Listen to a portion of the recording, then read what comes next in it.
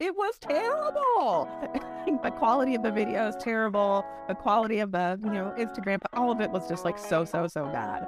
The content, that's what I was actually talking about, really great. I'm still proud of the things that I said, but I really wasn't focused on like, let me make the prettiest, most high production YouTube video. Let me make the most gorgeous Instagram, carousel that I can possibly make. I was really just focused on, do I enjoy talking about this to stranger humans on the internet? Like, is that something that I can convince myself to do without a lot of work on a regular basis? Does it feel fun? Do I enjoy it? Does this seem like something I can see myself doing regularly for a long period of time? It didn't need to be polished for me to answer that question for myself. What it needed to do was be powerful for me personally. Hey everyone, and welcome to For the Love of Product, brought to you by the Product-Led Alliance. I'll be your host, Tiama Hanson-Drury, Chief Product Officer at Mina Technologies and all-around passionate product aficionado. Each episode, we'll be looking at the head and the heart behind product-led growth, the passion and the practice of product. And we'll be picking the brains of seasoned CPOs and heads of products, as well as visionary founders and investors getting their inside stories. Enjoy!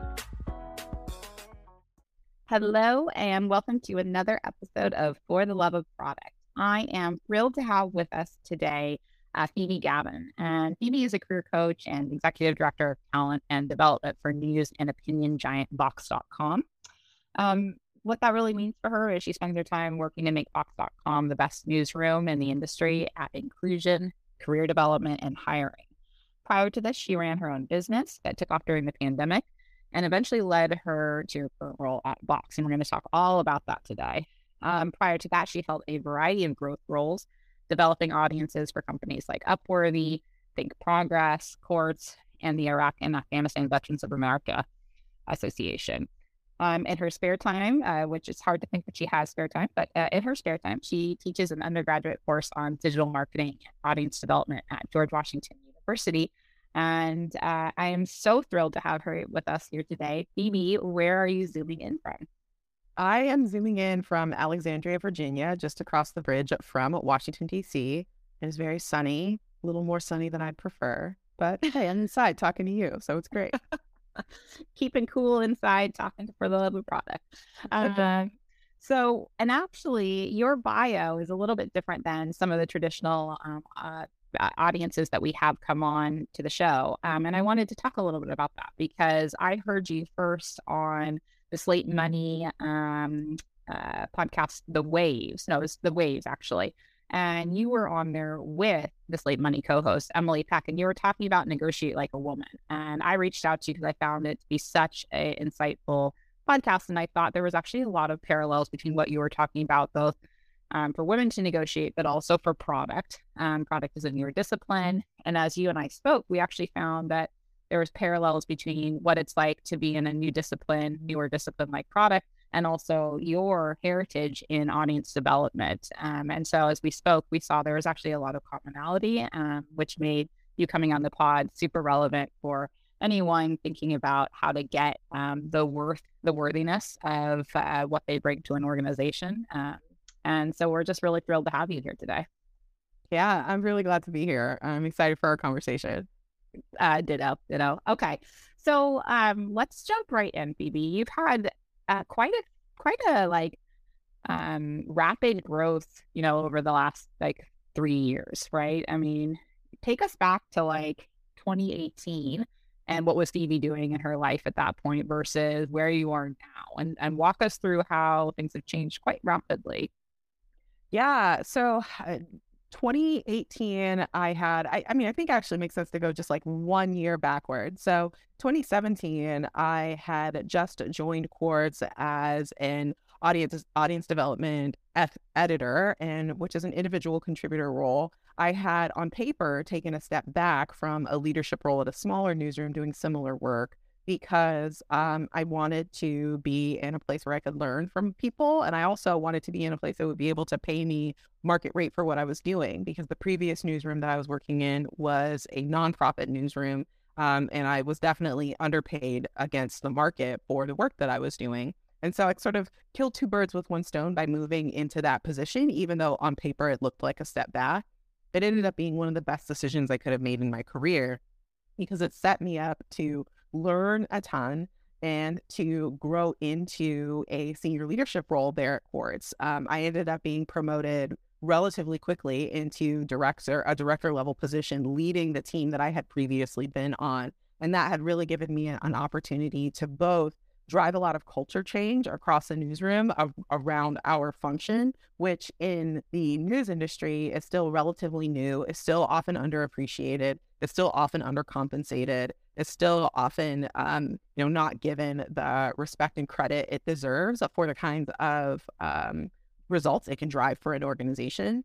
And so in that director level role, I was able to drive a lot of culture change across the cross-functional teams that we worked with, both at the individual contributor level and at the leadership level and at the executive team. And so it was really exciting to step into that role and be able to drive that change. And then I also, because I can't help it, did a lot of coaching and sponsorship and mentorship for folks who were in the newsroom who wanted to develop professionally. And that work is very inspiring to me, is some of the most fulfilling work that I have done throughout my career. And those two together really made me excited about moving in a direction that was more focused on culture change, that was more focused on helping people do inner work. And that's when I started sort of experimenting on a side hustle, sort of side hustle status with my coaching business. And I was experimenting working with folks, I was experimenting with content. And one of the things that I talked about a lot on my fledgling YouTube channel was working remotely, being productive remotely, leading remotely. And in 2019, when I was putting that sort of content out, it was still sort of a niche thing to work in a distributed workplace or a semi-distributed workplace. It was one of those sort of odd things that happened. And it was very interesting. Oh, that's surprising. And then in March of 2020, at least here in the United States, everything changed. And overnight, everyone needed to become an expert in being productive remotely and leading remotely. And all of a sudden, my inbox was full of people with questions and wanting help. And it became clear to me that there was a real need for people who could help workers, help professionals, help leaders be the best versions of themselves in a distributed workplace. But, we all know how sort of the remote revolution turned into the Great Resignation. And so over time, my coaching practice, sort of the tone and the topics of my coaching practice really shifted from being productive and being a good leader in a remote environment to, what am I doing with my life? Is this what I'm supposed to be doing with my life? And that is generally where I spend most of my time talking to folks now. I was very public on social media about sort of the ways that employers need to change the way that they think about their workers and really think about them as full people and treat them as full people if they want to retain them, as we move in this direction where people are really looking for their values alignment in their work, and they're really looking for their humanity to be fully recognized at work. And that is what attracted Vox.com to me. And so senior leadership, some folks from senior leadership saw some of my work, saw some of the things that I was talking about, and they really wanted to have a conversation with me because that was a shift that they were trying to make in their organization. They wanted to be more fully cognizant of the needs of their workers as full humans, and really wanted support in building policies and programs and initiatives that help them do that better. And that's my focus at Vox. And it was an easy transition to make because as much as I love working with people one-on-one, and I absolutely love working with people one-on-one and still do, it was an opportunity to make change at a really big scale and at an organization that is an industry leader and can really advocate from an organizational perspective, using its organizational and industry reputation for that kind of treatment of workers. And so it was an easy yes, and it's been really exciting to do that work in the organization so far. Fantastic. Okay, so I definitely want to go back at one point to kind of your point on audience development and it being a newer feature, because I think that's our newer discipline, because I think we have a lot of parallels with product. But let's for now keep the conversation more around kind of the coaching and then Vox. And what you think that impact at scale is that you're having. If you were to kind of extrapolate out and say, this is what I'm enabling Vox to do, and this is how I'm reaching not only all the employees, but kind of walk me through your degrees of impact here.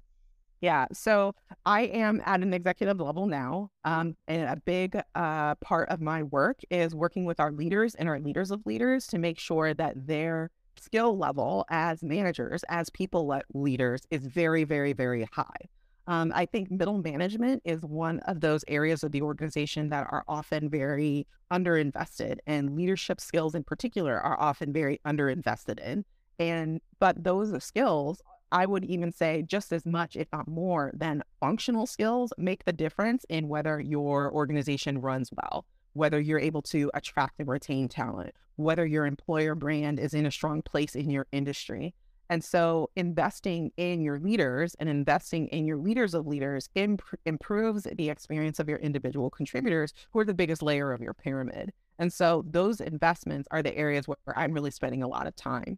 And the other thing that I really like about that is that those leaders who receive those investments, who improve their management techniques, who are able to connect more humanely with their direct reports, who are able to inspire them and coach them and mentor them into higher levels of success, they take those skills to the organizations that they move to in the future. Because yes, the folks who are at Vox.com today are at Vox.com today, but they're not going to be at Vox.com forever. But what they learn here, they will take to those future organizations and influence those organizations. Additionally, those individual contributors who are receiving these models from their leaders are going to emulate those models when they become leaders, because a lot of the ways that because leadership is so often underinvested, a lot of the things that we sort of take on and emulate in our leadership strategies, our leadership philosophies, are things that we have seen in the past. And so if we see those sorts of models, humane leadership, people-centric leadership, we're going to bring that into the way that we lead when we become leaders. And so that next generation of leaders is also going to be in a better position to create really great work environments for the folks who will report into them in the future. And so for me, I'm very focused on that network effect, that yes, I am focused on coaching our leaders of leaders. Yes, I am focusing on our leaders. But more than anything else, I am trying to, through the coaching and mentorship that I provide them, have a strong effect on the widest base of our pyramid and all of the organizations that those folks will move out of and into in the future. So you obviously were recruited by an organization that was enlightened enough to have an idea of a vision, a future vision that they saw you to be part of creating that change, right? But for a listener who's maybe, not in a position where that company or their company has yet made that choice or realized the benefit of it, what would you say are some good tips to somebody who does want to try and actually affect change at that organization, right? Not about going elsewhere where they already understand the benefit of that, but any tips for someone who's listening and thinking, yes, I believe in this. How do I start to impact change at my own organization? Sure. So one of the things I talk about all the time is that anytime you are asking anyone in your life for a change to do something differently, you're in a negotiation. And so when you're thinking about negotiating well, you want to make sure that you are bringing in all of the best practices there. One thing you want to make sure is that that person, whoever that other entity is, that they know that they are in a negotiation, that they are at the negotiation table with you. A lot of times we can express our requests, our preferences, our problems, our concerns in a way that is not received as a request for change, which means that you are sitting at the negotiation table. You're sitting at the negotiation table by yourself. So you want to make sure that you are actually explicitly requesting a change. The other thing that we can make a mistake about with negotiation is requesting a change that places that other entity, whoever it is, on the other side of the table with us, so that it feels adversarial or it feels zero sum. And that is also a mistake. We want to make sure that we are collaborating in that negotiation, that we're both on the same side of the table. And so when we're going back to your example of someone who wants these changes but isn't sure how to advocate for them, you really want to understand the problems and preferences and concerns for the folks that you are trying to get change out of, and make sure that you frame your request in a way that is aligned with those problems, those preferences, those aspirations, whatever is important to them. And that's not to say that what's important to you isn't important, but that Venn diagram is not a circle. And so if you're focused on things that are important to you that are not necessarily as big on the radar for that other person, that's going to set you up to where you're on the opposite side of the table. On the other hand, if you really focus on those overlaps, these are the things that we both care about. And this change that I'm requesting can help us move forward on this thing that we both care about. Then you're negotiating on the same side of the table. You're on the same team, collaborating to solve a problem that you both want to solve. And so take some time to learn about the people who you are going to need to request change from. What is important to them? What do they care about? What do they prioritize? And how can you frame your request so that it is in service of whatever that thing is? And again, that's not to say that whatever is important to you isn't important, but bringing that to the table is not necessarily going to be something that helps your negotiation become more effective. What is going to make your negotiation as effective as possible is making sure that you are framing your request is as in service of the priorities of the other party. Excellent. Excellent. Okay. I have a question for you about coming into this role. You obviously, had built up a business that was high in demand, right? And I think there's a lot of reasons that you mentioned. Obviously, the remote working, but also I think you guys had focused quite a bit in, equitable kind of strategies, right, for retaining and attracting diverse talent. You were hitting, right, almost, I think you were saying kind of growth hurdles, right, where you were profitable and you were starting to face kind of growth problems, too much demand, not enough time. And Knox came to you and said, we want you to come on board. What are you looking back at that decision? What do you give to other people when faced with kind of two good choices, right? I mean, for us, you said you're able to go to Vox and you're able to drive impact at scale. And so that helped drive your North Star decisioning in that. But how would you advise someone who's in a position, lucky enough, in a position to have two good options and kind of making a decision about what's going to be most rewarding for them, what's going to be most fulfilling for them? Yeah, I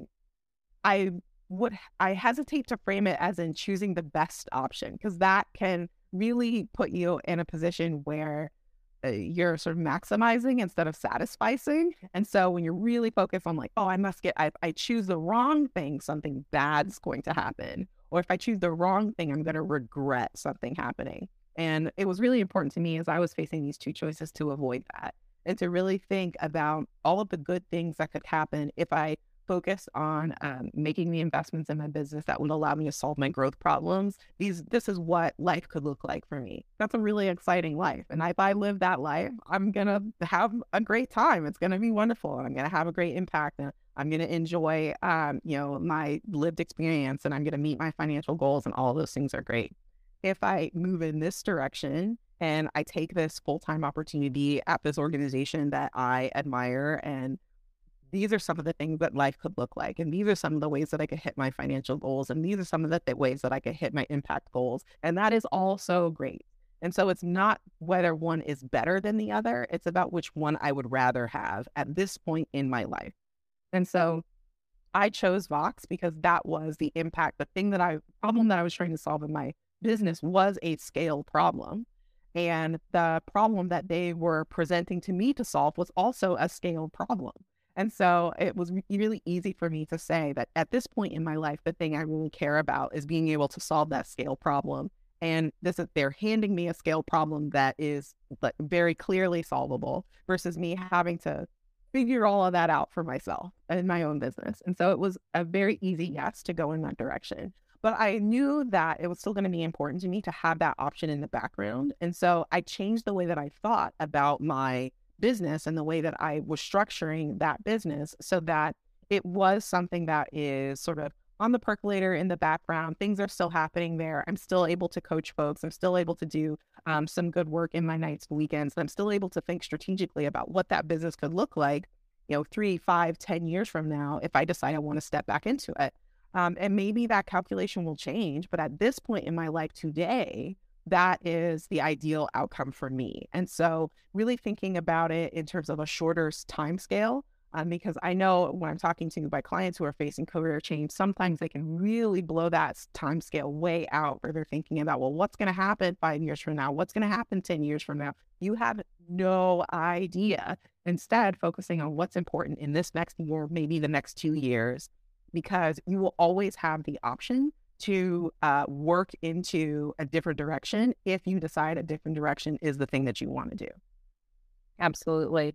You used the side hustle to start kind of exploring, as you said, like in what ways people wanted to be supported. And you and yourself, you learned a little bit about what drove you and what drove satisfaction.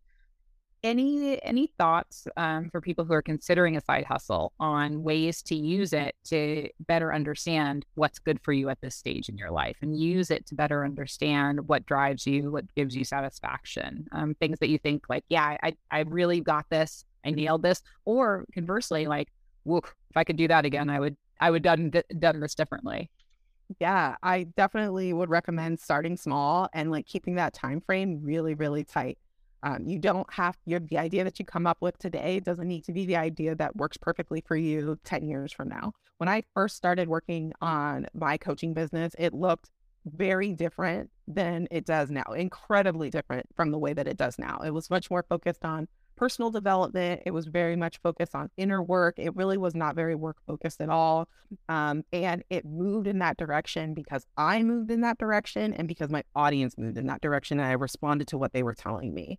And that's okay. And so when you think about it, if I had really made a hard mental commitment to, I am going to be a personal development coach and I am going to focus on productivity and personal finance, and that is the thing that I care about, and that is what I'm going to be doing 10 years from now, and I'm going to have a content-based business, not a coaching-based business, it would have been really difficult for me to make the decision that allowed me to get to the point where I am now, where I was listening to myself and I was listening to my audience. Instead, I was thinking, for the next 6 months, I think I'm going to focus on this, on being a content-based business. I think I'm going to focus on, personal productivity and personal fulfillment and personal finance. And I'm just going to do that for the next 3 to 6 months and see how it feels. And it didn't feel right.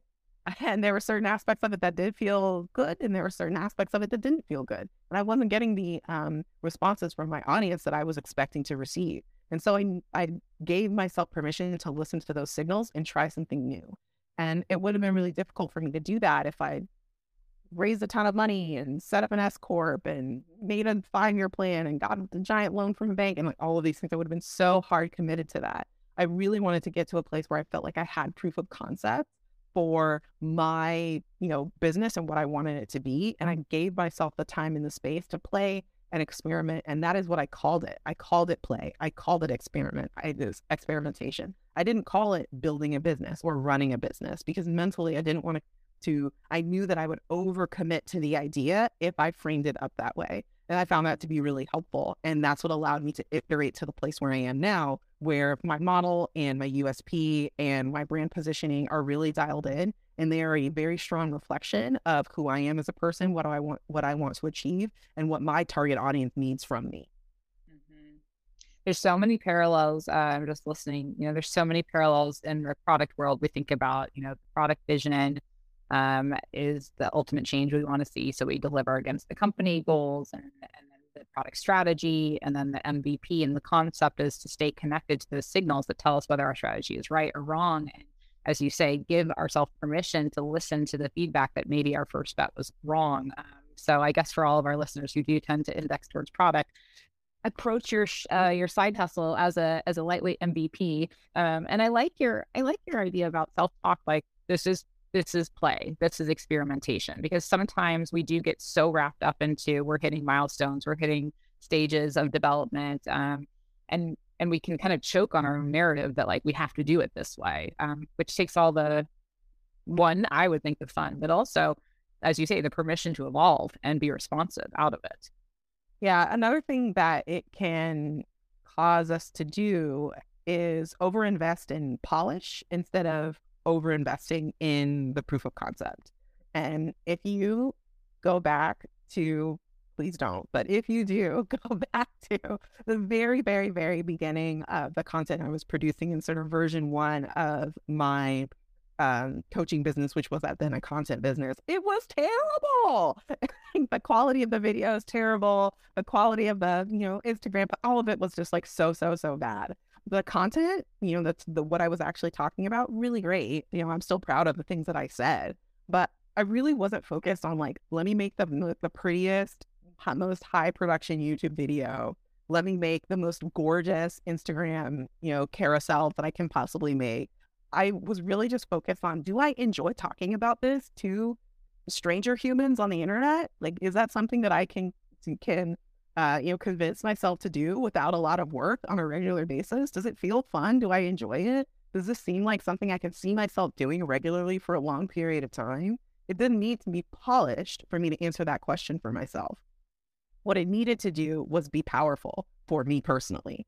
And so I really focused on that and like building that proof of concept. And then once that proof of concept was built out and I felt really confident, okay, this is my niche. This is where what I want to bring to the world. This is how I want to show up. Then I started adding polish on top of that. That's not going to work for everyone, but it worked really well for me, and it gave me focus, and it prevented me from getting hung up on a lot of the distractions that a lot of entrepreneurs can get hung up on. I didn't care about having the most perfect website, the most perfect branding, the most beautiful logo, to have like the most creative and interesting copy, to have the most innovative ads. Like that was not something that I was focused on. I was focused on making the product good, making it work as well as it could work, and proving to myself that I could show up to an audience with it regularly.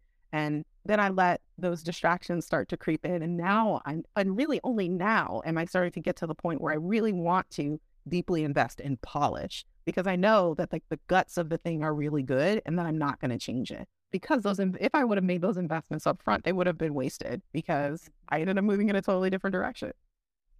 You're not in product, but you're speaking like you're in product. I have to tell you, there's like this kind of this knowledge that people know. Like if you're not slightly embarrassed of your first version that you launch, like you've launched too late. I think it was like Reid Hoffman who said that or something. But most people know, like if your first version is perfect, like you're not new to market. You're not doing something new, right? You're waiting too long. You're polishing too much up front, right? So I really relate to that. Okay. So one last question about kind of where you're at right now and kind of forward looking. And then I want to move into kind of what people who are in newer disciplines, or maybe coming from a place where their value isn't as well understood, can do to set themselves up for success. But the forward-looking question is more around, I mean, when you and I first met, we were in a, like you said, there was the Great Resignation, and then we were in this like really hot job seekers market. You had all the choice in the world.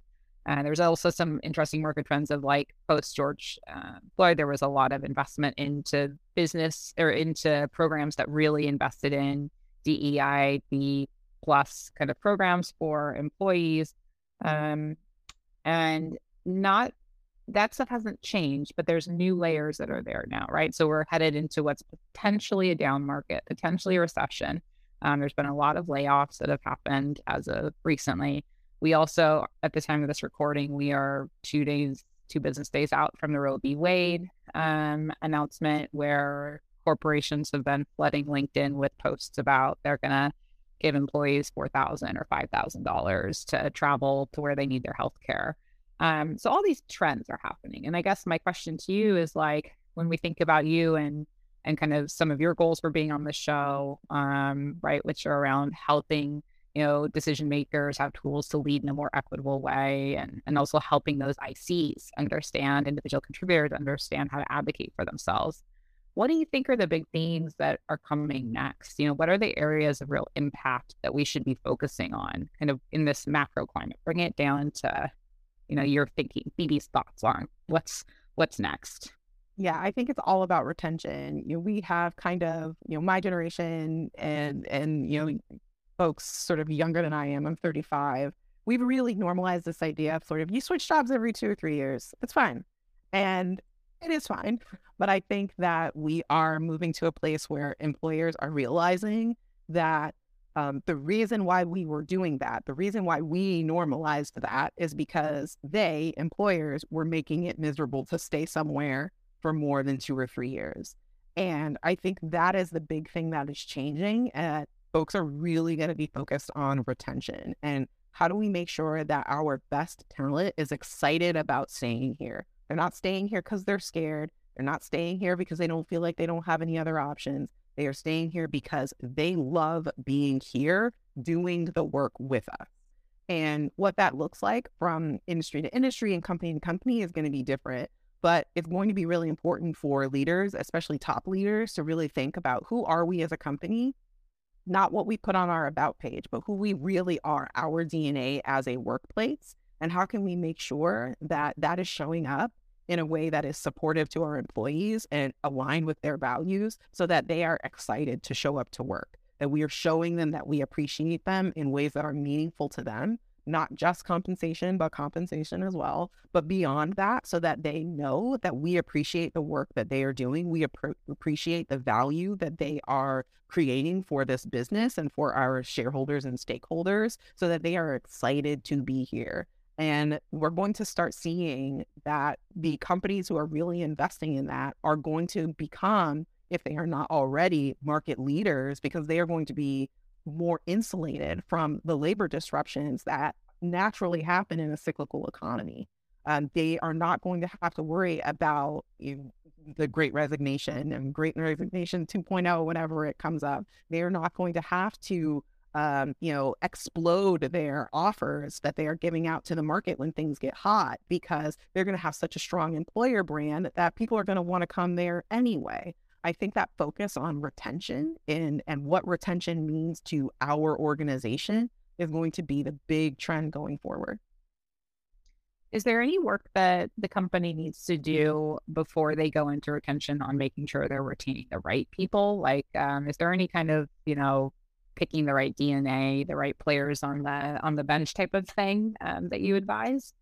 Definitely, but it still starts with understanding what that DNA is for the organization. Who your high performing players are depends on who you want to be as a company. You can have someone on your team who is your absolute best seller for your entire sales team could be someone who is completely misaligned with the people culture that you're trying to create.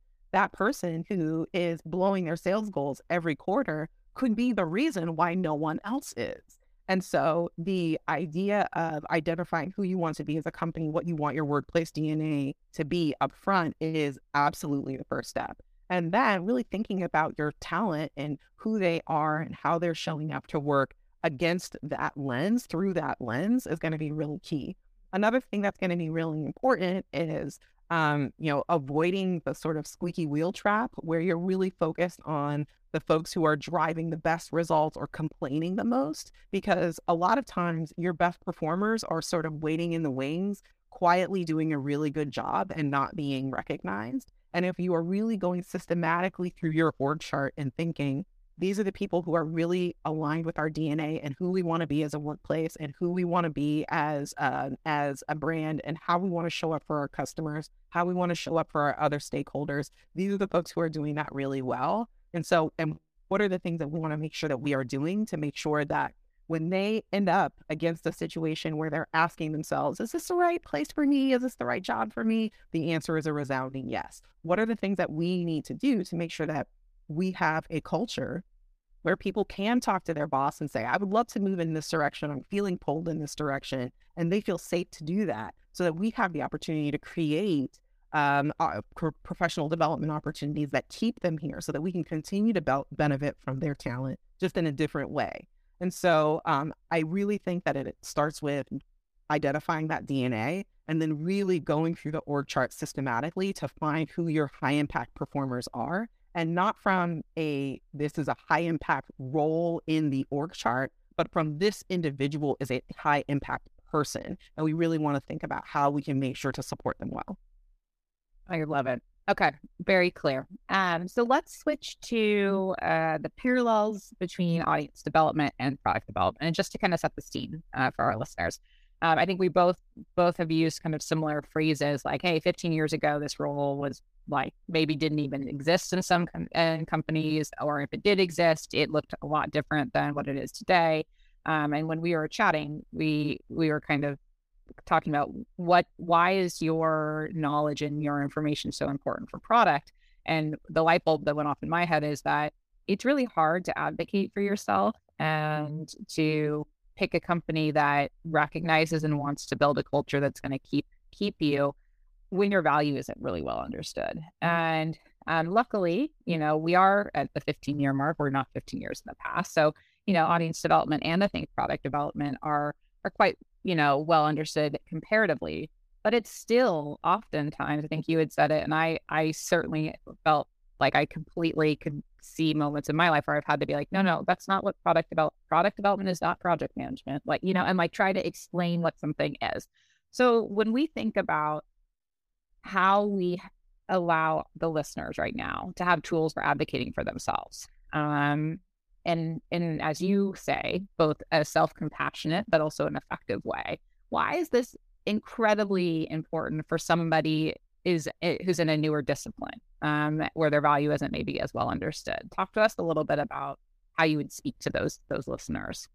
Yeah, I mean, it's absolutely important to focus on developing your ability to pitch what you do in a very versatile way, because whoever the audience is, whoever it is on the other side, they are bringing different sets of interests, different sets of knowledge, different sets of preferences and priorities to the table when you are conveying that message. And developing a high level of skill with pitching who you are and what you do has compound benefits over time, because every professional decision that you make leads to future professional decisions that you will make. And so it is really worth it to invest in this.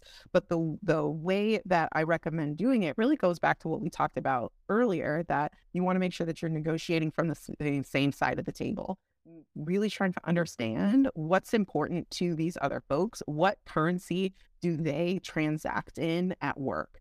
Do they care about the impact? Do they care about, is it more ego driven? Is it more making money? Is it more being a market leader? Is it more being perceived as the most innovative? Like what is the thing that they care about? What currency do they transact in at work? And how can you frame what you do as in service of that? And that is the way that, I advocated for audience development in newsrooms. Audience development was not something that news needed to care about 20 years ago. Like, it really is very, very new that this is something that news folks needed to care about at all. If we go back 30, 50 years, really the only thing that mattered was circulation. How many households was your newspaper / magazine showing up in? And that was the only audience number that mattered. That number was the only number that mattered on the revenue side. It was the only number that mattered on the editorial side. And it was the only number that mattered on your resume. And that is not the case anymore. And we have to be a lot more complex about the way that we bring people into our news brands. And that is what audience development does. But different people in the newsroom care about that for different reasons. How they reach readers, why they reach readers, the impact they make when they reach readers. It's different for every role. And so I, as an audience development evangelist, have to have a little bit of a file that I can sort of flip through and pull out, oh, okay, this is the person who cares about money. And this is how I talk to them about audience development because they care about money. Okay, this is the person who came to news for altruistic reasons, and they really care about news having a positive impact on the world. This is how I talk to them about audience development. Okay, this is the person who is really aspires to be that Pulitzer Prize winning reporter, and they really want that sort of ego boost, and they want that recognition in the industry for what they do. This is how I talk to them about audience development. And being able to go through that file and really have all of those options puts me in a position to advocate really well for our function, even for people who are not very well informed, not very well bought into the fact that it should exist and it should be prioritized. And also being open to the fact that it's a process. You're not going to have one exchange with someone, one conversation with someone, and all of a sudden they become a product evangelist. It's going to be a process where you keep going into that file and showing them reasons why they, as a person who prioritizes X, should care about product. And as you keep having that conversation, you move them on the scale to being closer to the kind of person who deeply cares about it. And that is a process that takes time, and that's okay. But through that process, you improve your organization and you also improve your working relationship with that individual, which is really great. Well, and I think you yourself, you're investing in your visibility within the organization, right? Which I think is incredibly important for kind of tying back more to your area of focus, which is, we've got these amazing talents, and yet if they're taking the risk of being in your discipline, or going to work for a company that maybe is more of an older school operating model and hasn't experimented with newer disciplines or newer takes on disciplines. I think it's really important for our listeners to understand how important that is too. And it's not perfect, as you say, you're not going to nail it out of the bat, but like to be able to frame you and the value that you're bringing in a way that the person that you're at the table with understands and values, so that you can get that recognition. Because some of my biggest concerns is that some people, like you said, they're doing good work. They've got their head down. And yeah, they're doing good work that is recognized by someone who understands the discipline. But a lot of times the decision makers on things like compensation or budget or strategy, they're less connected to it. And the risk is then that good talent goes unrecognized and undeveloped in some ways. Yeah, and it kind of points to another really important strategy, which is power mapping the organization and really understanding how influence moves through the organization. And those folks who are, when you identify a nexus of influence, really identify what is important, what is their professional currency, what did they transact in? And making sure that when you have wins that really align with their currency, whatever that is, that you make sure that they see that you find a way to show them, hey, we did a thing and it really supported the goals that you care about. Isn't that cool? All right, see you in a few weeks. And you do that enough times, they will start to realize, oh, wow, that person, they're really valuable and what they do is really valuable. And I should pay attention to them. I should invest in them. I should give them resources. Don't wait for them to ask you the question of like, what have you done for me lately? Actually make sure that you are showing up and showing them regularly, hey, I'm driving results. And that can be really uncomfortable, especially for people of color, especially for women, especially for non-binary folks, where we are culturally conditioned to sort of make ourselves smaller so that others can be comfortable. And it can be really difficult to build that skill, but it is worth it to work through that discomfort because the payoffs are absolutely massive. And the folks who aren't receiving those cultural messages, the folks who haven't internalized those sort of mental blocks around doing that work, are drawing benefits from doing that work. And so I can't recommend enough, like getting comfortable with the discomfort of tooting your own horn every once in a while. But again, in that frame of what they care about, so that you can show them that what you're doing and how you're winning helps them win.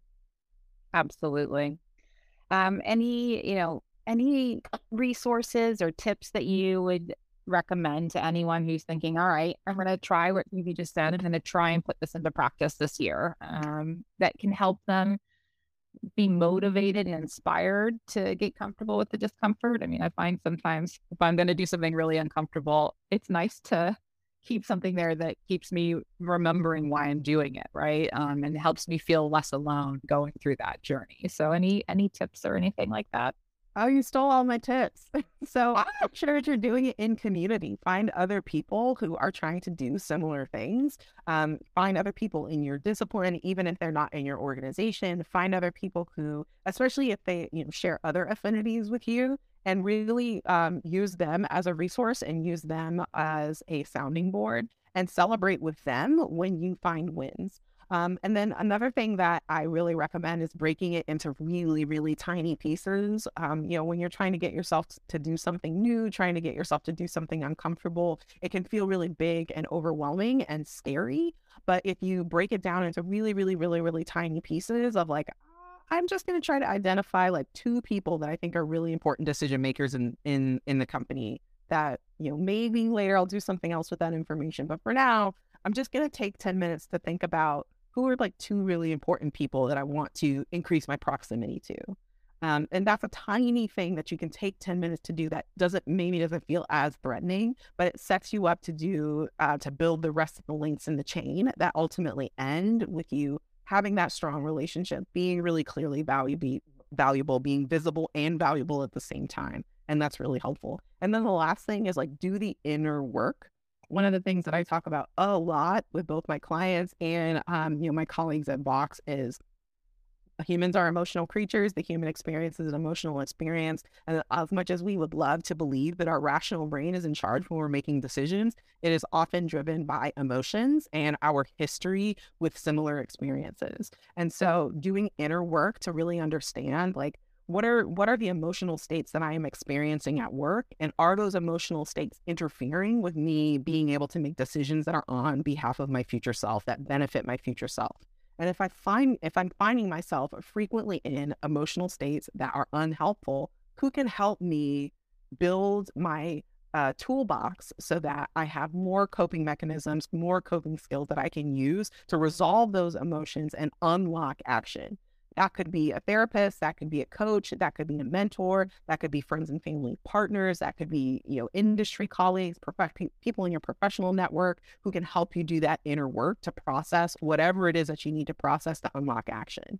But I think that is a really underutilized tool, is like really recognizing those emotional states and how they influence the decision-making process. So valuable. So valuable and very practical, I would say, actually, to take and be able to put into action. Easier to think about it, probably harder to do it, but I guess we'll start with something small, right? uh, all right. So we are at the time where I ask you the question that I ask everyone on the show, which is if we had a museum dedicated to the most important products in the world, they don't need to be the most successful, but just something that you think has been an important contribution to our world, what would you say should go in that museum and why? I think the most important thing that should go in that museum is a mechanical watch. I Okay. think that like our ability to measure time accurately is the reason why we have been able to build such an advanced society. It also creates lots of problems as well. But I am really fascinated with the history of timepieces and timekeeping, and I would definitely put that in the museum. Awesome. I love that. That's a great answer. All right, Phoebe, thank you so much for spending time with us today. I can tell you this is a great episode and there's going to be a lot of value generated from this at scale. So thank you for willingness to come and share your expertise and your story. Thank you for giving me the opportunity to support your audience. Thanks for listening to the podcast, guys. Be sure to share the word of product-led growth far and wide and let your colleagues, friends, family, neighbors, and anyone you think who would like to know that there's a kick-ass product podcast on offer from the Product-Led Alliance. If you haven't already, don't forget to sign up to the Slack community and check out all our other great content, upcoming events, and other ways to get involved at productledalliance.com. And let's come back again next time to talk more about the head, the heart of product.